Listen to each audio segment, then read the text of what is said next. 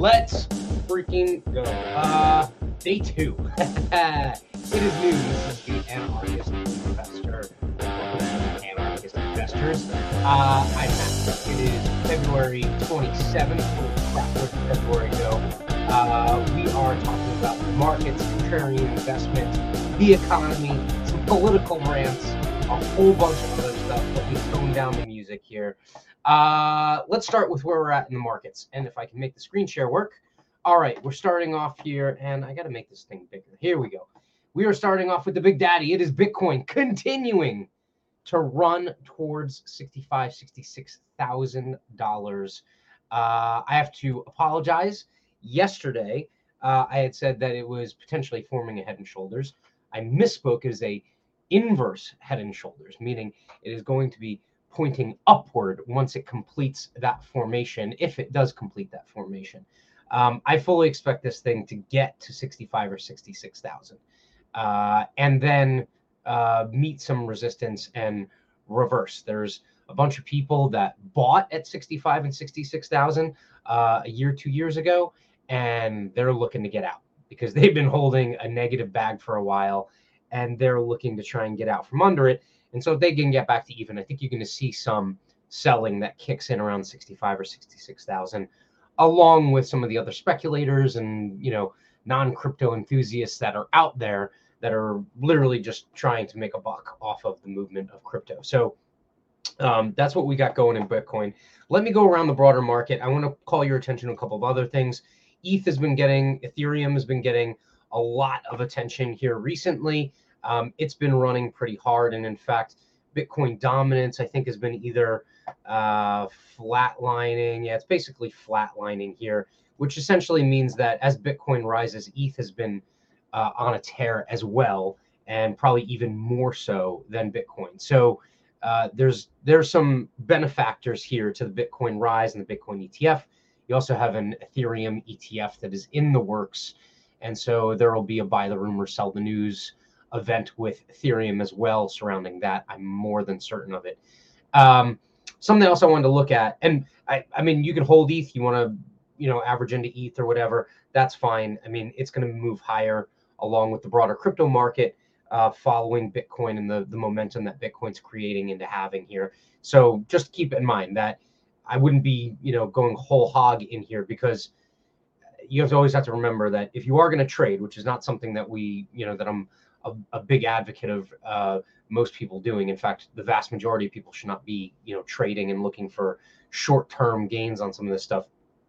If you are going to trade, there as an entry point, like for a long trade here, it's really scary because, where you would have to allow this thing to go to before you could say, oh, it's not working in my direction, is probably, it's got a long way to go. It would have to drop, 30-40% before you could really, at least if you're looking at the graph and you're looking at the mechanics here, whether or not you could say whether you're wrong or right. It's not a good entry point for a huge long or anything like that. But if you are in it, if you're averaging into it, dollar cost averaging into it, keep going. I mean, you might be getting to a point here where you could take a little off. I would actually say probably 3,500 looks pretty decent if you get up there with ETH to take a little piece off, because it comes back to this little kind of double top that happened around March of 22 when it was coming off of the all-time high. So just keep that in mind. One of the other cryptos that I'm watching is Solana. Solana, if you haven't subscribed to my Substack yet, definitely go over to Substack, anarchistinvestor.substack.com. The link's in the details below. Go over and sub. I write a post every single morning, at least Monday through Friday, and sometimes Saturday, Sunday when I got nothing better to do.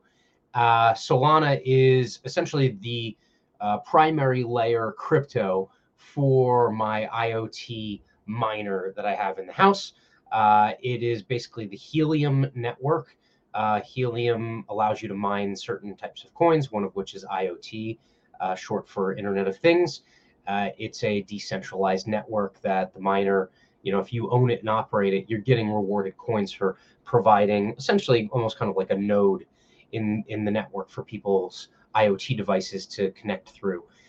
They also offer mobile service, which is what my what my post was about. We're switching over to Helium for our cellular provider, and they essentially use T-Mobile as a backbone to like fill in the gaps. But anywhere there are Helium hotspots, these are separate hotspots that mine mobile coin or get awarded mobile coin.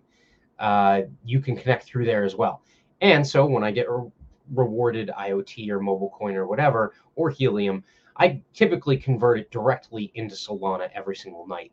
And that effectively gives me a daily dollar cost average into Solana. And we're not talking about huge amounts of money. It's like, 75 cents, a buck at a time. But, effectively over time, I'm building a base of Solana. So I'm looking at Solana. Solana's had a nice run over the last few months, since basically September.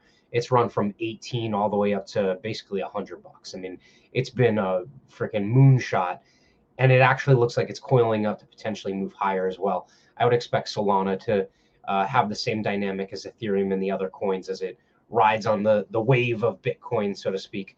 And I got a couple others I'm looking. I'm not going to call too much attention to them today, but Hive is another one, decentralized social media that essentially pays you for your activity on social media.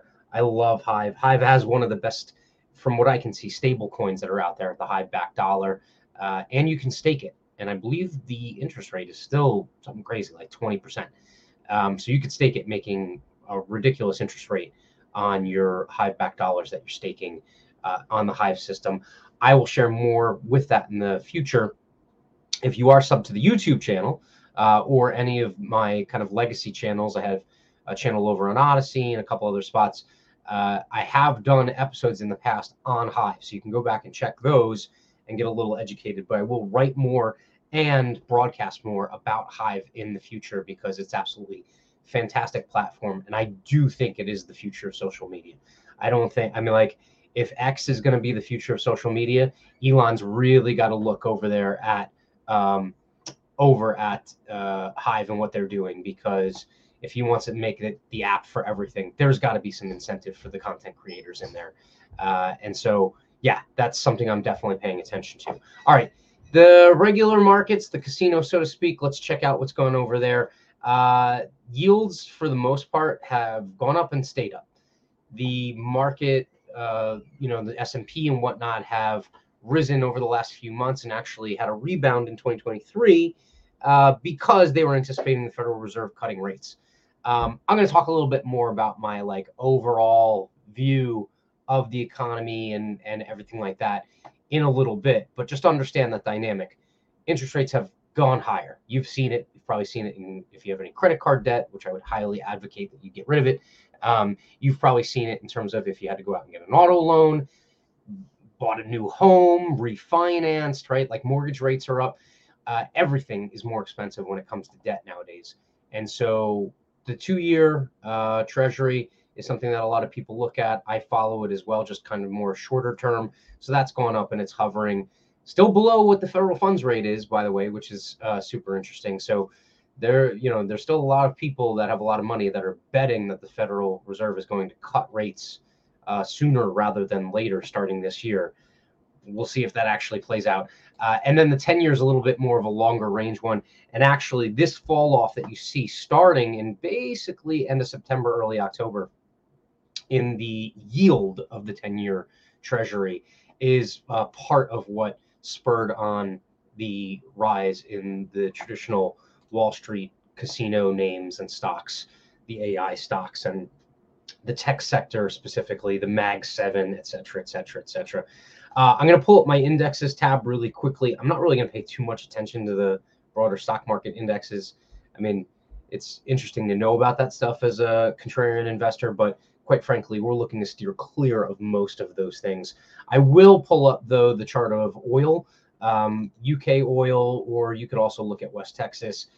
Oil had a huge run up.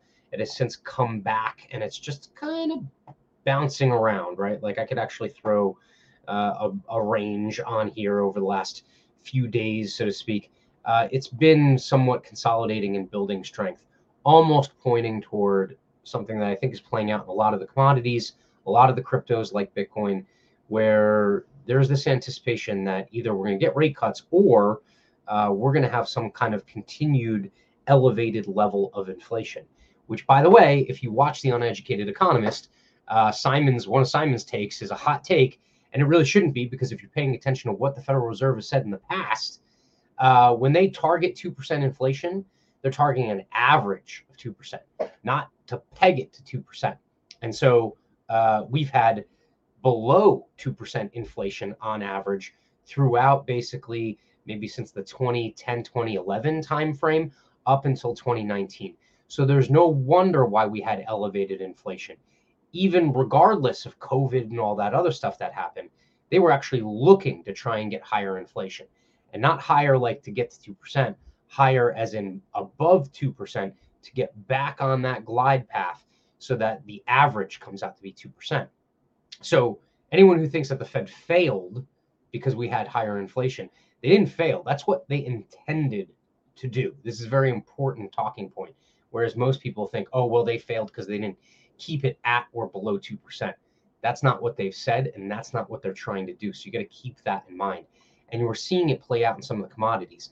I think you're probably going to see still a prolonged period of higher than 2% inflation. The only asterisk there is if the economy completely falls apart. And like I said, I'll talk to you about that in a minute. Finishing our round trip around some of the markets here. Gold is also kind of consolidating. It's been in this range for, wow. I mean, it's a wide range. It goes from like 1,600 to like 2,100, but it's been in this range since basically 2020. We had the big ramp up, actually 2 ramp ups. They fell back both times. Now we ramped up, put in a new all-time high. And if you notice here at the end of this chart, we're kind of consolidating. So everything's trying to figure out, are we going higher, or is, something going to come through that we're not expecting? And now all of a sudden gold gets cheaper again and goes back down to the bottom end of the range. I would say anything could be a catalyst for this. The Federal Reserve cutting rates could be a big one. And if they do cut rates, the question then becomes, does it even translate into more economic activity, or does it translate just into things like commodities getting more expensive and some, taking the edge off on some of the troubles that the banking sector has had, because higher interest rates in the short term actually aren't a good thing for traditional fractional reserve banks that are out there. And one last, silver. I actually wrote an article about how I anticipate silver is going to outperform gold. I actually still think that's true. Hasn't really played out over the last 2 weeks or so. Silver's been hit a little bit more than gold during this, consolidation phase, so to speak. And you can actually see the same dynamic playing out in silver back to, this time frame in 2020, where it's been, kind of this big back and forth, almost like you could call it, we had this run up in early 2020 because of all the money printing. And then almost you have this kind of very prolonged, long bull flag is the pattern that they call it, where you have a run up in price and then you kind of meander sideways or even down for a while, just slightly. There's lots of buying. People got a big payday because of that rise in the asset value. They trim and trim and trim and trim and trim until eventually you get this another pop in demand that pushes you back higher to all-time highs. Well, I mean, not all-time highs with silver, because no one's trying to corner the market that we know of right now like they did way back when. But I would actually anticipate that silver over the next 6 to 12 months will outperform gold because of the ratio. And again, that's not a guarantee that both will go up. It just means that I think that silver will outperform in terms of the relative performance with gold. So check out that article as well. Again, the link is down in the details, and make sure to sub. All right, I think that's all I really got. I mean, I could look at it a little bit more in terms of individual stocks, but I really don't want to talk about that. I would rather stop the share on this screen and try and pull up another tab that I have here. You know what? I'm just going to throw you right onto my browser, if it will let me.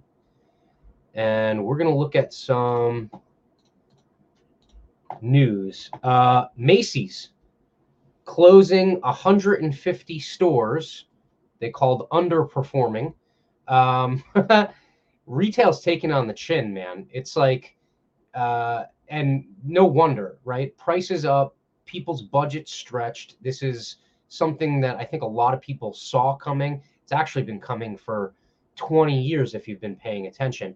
I can remember the prolonged just decay that was Sears, right? Anyone who remembers Sears retail stores, I mean, I use Craftsman tools still. That was, the Sears brand, right?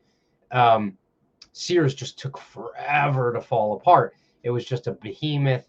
There was always money left to be able to refinance, and I mean, money to borrow to refinance and just keep them alive. But it was like the ultimate giant zombie company that took forever to fall apart. Retail is littered with a number of these stores that I'll say for the most part cut their teeth and thrived in the like big shopping center mall kind of locations. I think they're the ones that are being hit the hardest. Macy's, JCPenney, Nordstrom's, Dillard's, right? Like some of them are performing better than others because they've been able to control inventory a little bit better. And maybe their teams have been better at handling debt and inventory. But I don't want you investing in any of this shit. But what I do want you to realize is that there is an environment out there that's kind of coalescing into this overall economic perspective that I'm going to throw at you in just a couple of seconds. And the other thing I want to pay attention to is within this Yahoo Finance screen, there's also a couple of other stories that are of interest, one of which being Lowe's missing on their earnings, both sales and profit, and then also housing in December miraculously getting more expensive again, or at least it's continued to get more expensive. They're just slowly getting more expensive, but it seems to get worse every single time there's any kind of relief in the borrowing cost for mortgages. So that being said, I'm going to stop the screen share and I'm going to look you in the face and I'm going to tell you why I screwed up like 7, 8 months ago when I threw out some articles about, is global collapse imminent and stuff like that. I would have to say that was kind of projection on my part where I let my overall skepticism for the Wall Street casino dictate my viewpoint in terms of what I thought the future was going to look like. There's so much conjecturally that you could say is wrong with the economy. And don't get me wrong, Wall Street is not an accurate depiction of the economy, okay? You can't look to just stock markets or stock indexes and even the bond market and say, oh, the economy's good, the economy's bad. You can't even look at jobs numbers because, one, they're doctored beyond all belief. And two, they don't operate the same way that the economy actually operates, okay? There's so many different facets to the way that capital markets operate that they are not a good depiction of the economy. The economy is like one input into whether the stocks go up or go down or whether bonds go up or go down. It's one input. It's not like the whole thing, right? So it's definitely not a one-for-one proxy. And I can tell you that probably more so now than at any other time in history, I don't think Wall Street reflects what's happening in the economy. And so there are tons of doomsayers out there that are essentially saying, oh, the economy is going to fall apart. The global economy is going to fall apart. And I've listened to a lot of people and they make so much sense, right? Prices are up. It's never been a shittier time in this country to be, poor or on minimum wage and have to work multiple jobs. And you feel like you're working just to try and pay bills and the bills keep getting more expensive and your pay isn't keeping up with the increases in the expenses, right? Like there's so many, the credit card defaults, auto loan delinquencies, mortgage delinquencies, like all these numbers are going up. Total credit card investment or total credit card debt is like at an all-time high, and it's accelerating in terms of how fast it's going up. And so all of these things essentially create this environment where you would think, oh, it's all going to hell in a handbasket, right? It's all going to fall apart. It's the 1930s all over again.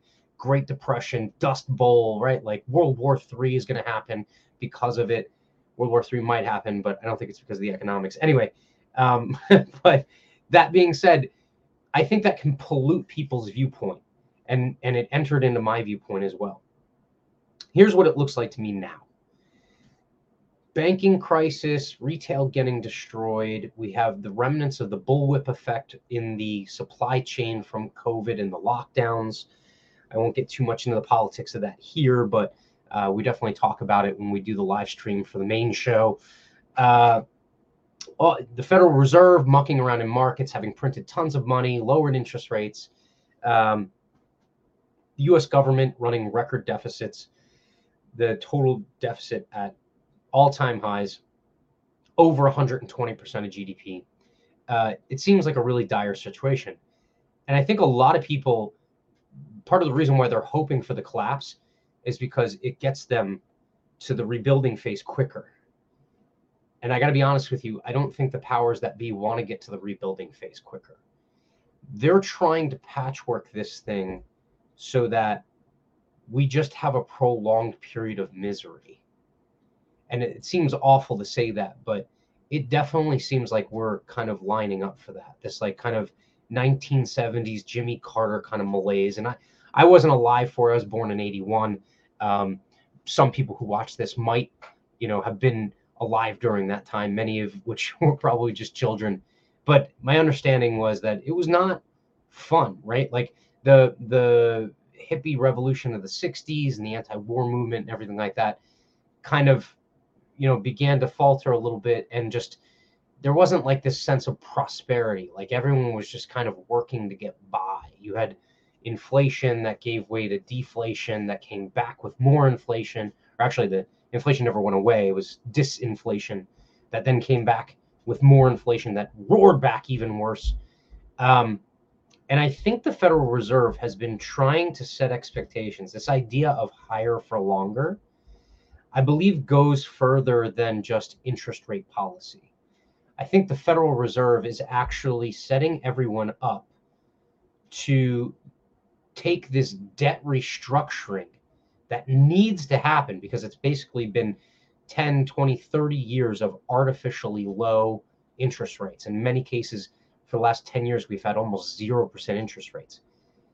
There's a huge amount of debt that has to be restructured, right? Commercial real estate market, 40% of it is probably completely overvalued. Maybe even more of it is completely overvalued. You have to restructure all those mortgages. You have to restructure all those loans and all those debts and notes that were taken out that shouldn't have been, right? Or should have been taken out in smaller amounts with higher interest rates, but that number was kept lower. We're also going to have a period of austerity. The U.S. government can't continue to spend the way it's spending. If they do continue to spend, and this is why the Fed chair gets peppered with questions about deficit spending and the overall budget from some of the reporters when he does his monthly or bi-monthly FOMC press conference. That debt spending is also a gigantic component here. It can continue to push inflation and not necessarily do a good job of push economic growth, right? And so that needs to abate. The interest rate on the debt is getting higher as the day goes by. So that's also going to put more of a crush onto federal government expenditures. And we have a prolonged period here where they're trying to stretch out this restructuring, this debt restructuring that's happening, not just in the United States, but globally, because you have to remember that like 60-70% of the debt in the world, like loans in the world, are denominated in US dollars. So I think they're trying to drag this out as long as possible. And I don't think people truly understand the magnitude of the debt restructuring that has to happen. Or if they do, they're assuming it's just going to happen overnight like it did in 2008, 2009, which I don't see happening, because most of what happened in 2008 and 2009 happened because there was bad risk management, there was gambling in the casino, everyone was over leveraged, and it all came due at once. I don't see that happening. We have a bullwhip effect that's happening because of the supply chain disruption that happened in 2020 and 2021. We have other geopolitical risks that are happening, and they're hitting at different times. And this is exactly what I understand the 1970s was. It was like one crisis after another, but none of those crises, even if it put us into a recession, it wasn't like a deep, dark recession. It was just, things sucked and they began to suck a little bit more, right? And then when we came out of the recession, they sucked a little less, right? Like it's almost like, the phrase like embrace the suck. I think I kind of have to start parroting that phrase, because I really think that's what we're headed toward. A lot of people are asking the question, like, is it time to short the stock market? Is it time to short the stock market? Is it, time to put everything into cash and run away screaming? Should I buy nothing but gold? Or, the reason why Bitcoin is going to the moon is because everything else is crashing.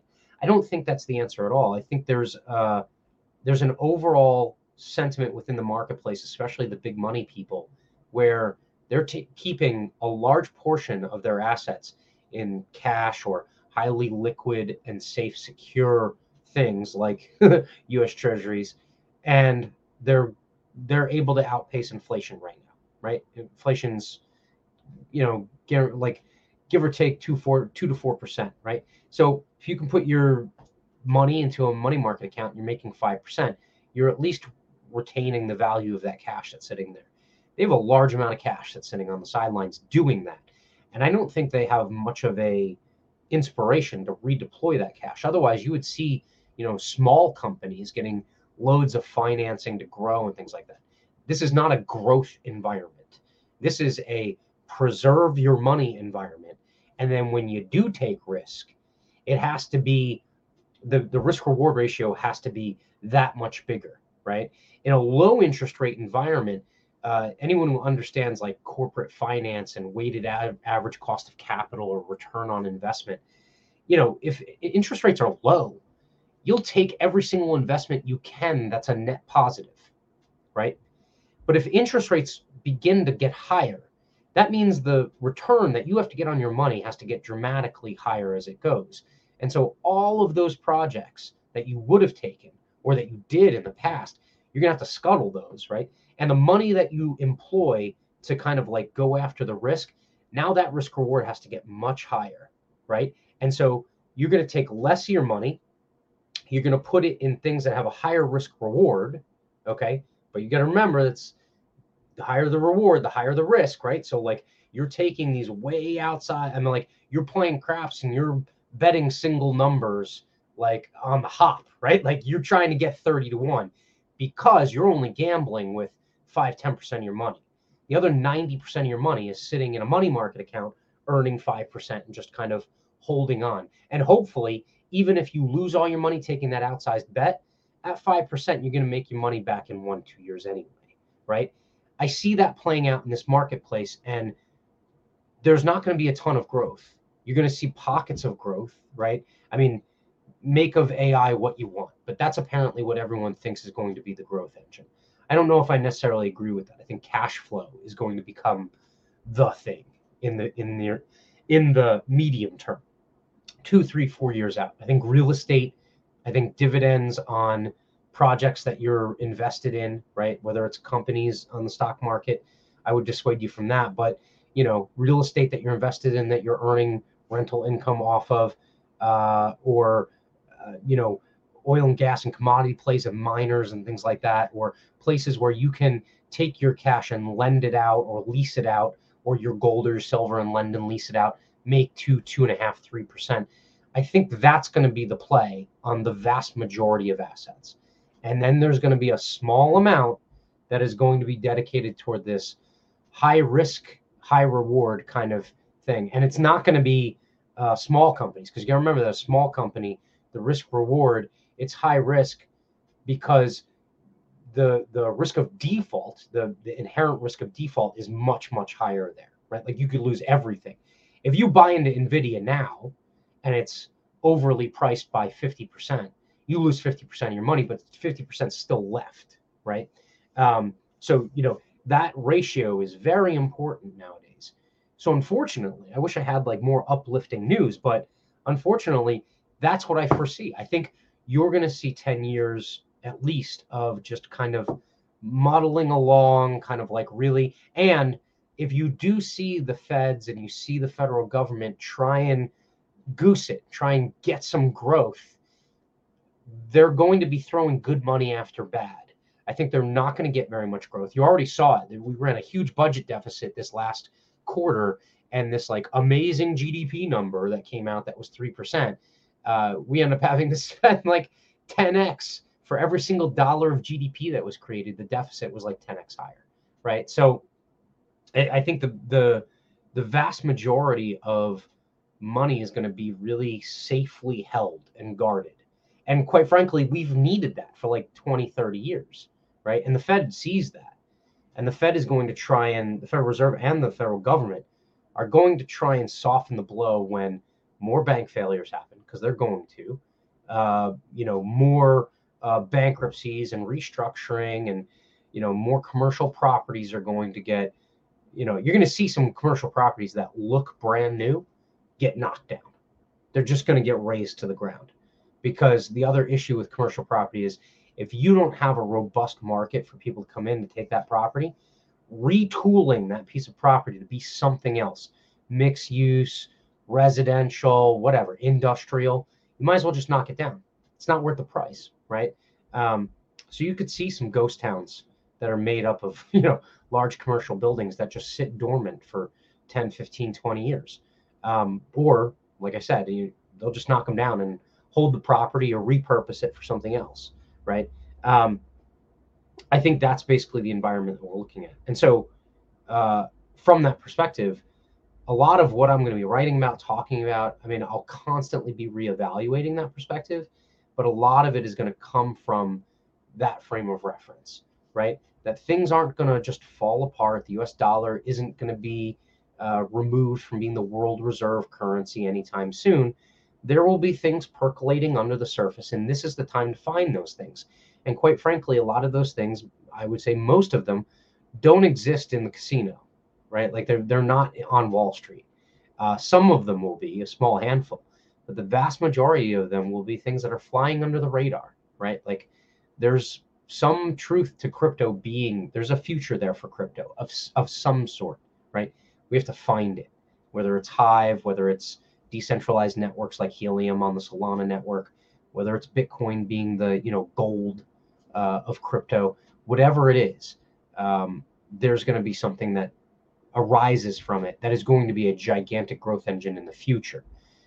We got to get through the suck first, and that suck is going to be probably 5, 10, 15 years of just right? But the good news is that I'm here for you, and you're going to be along on the journey with me, and I'm looking forward to that. So with that, let me remind you, you made it this far, wherever you're watching and listening, subscribe, follow, hit the like, throw some comments my way. Join me live on your lunch hour every day, noon Eastern. I'll be here live, actually Monday through Friday when markets are open. And throw me your comments, your questions. I would love to hear what you have to say. Discuss it live on air. And, if you have something that's nagging at you or you're worried about or something cool that you heard about, I want to hear about it. I want to talk about it live at noon every single day. So with that, I appreciate it. Love you. Peace.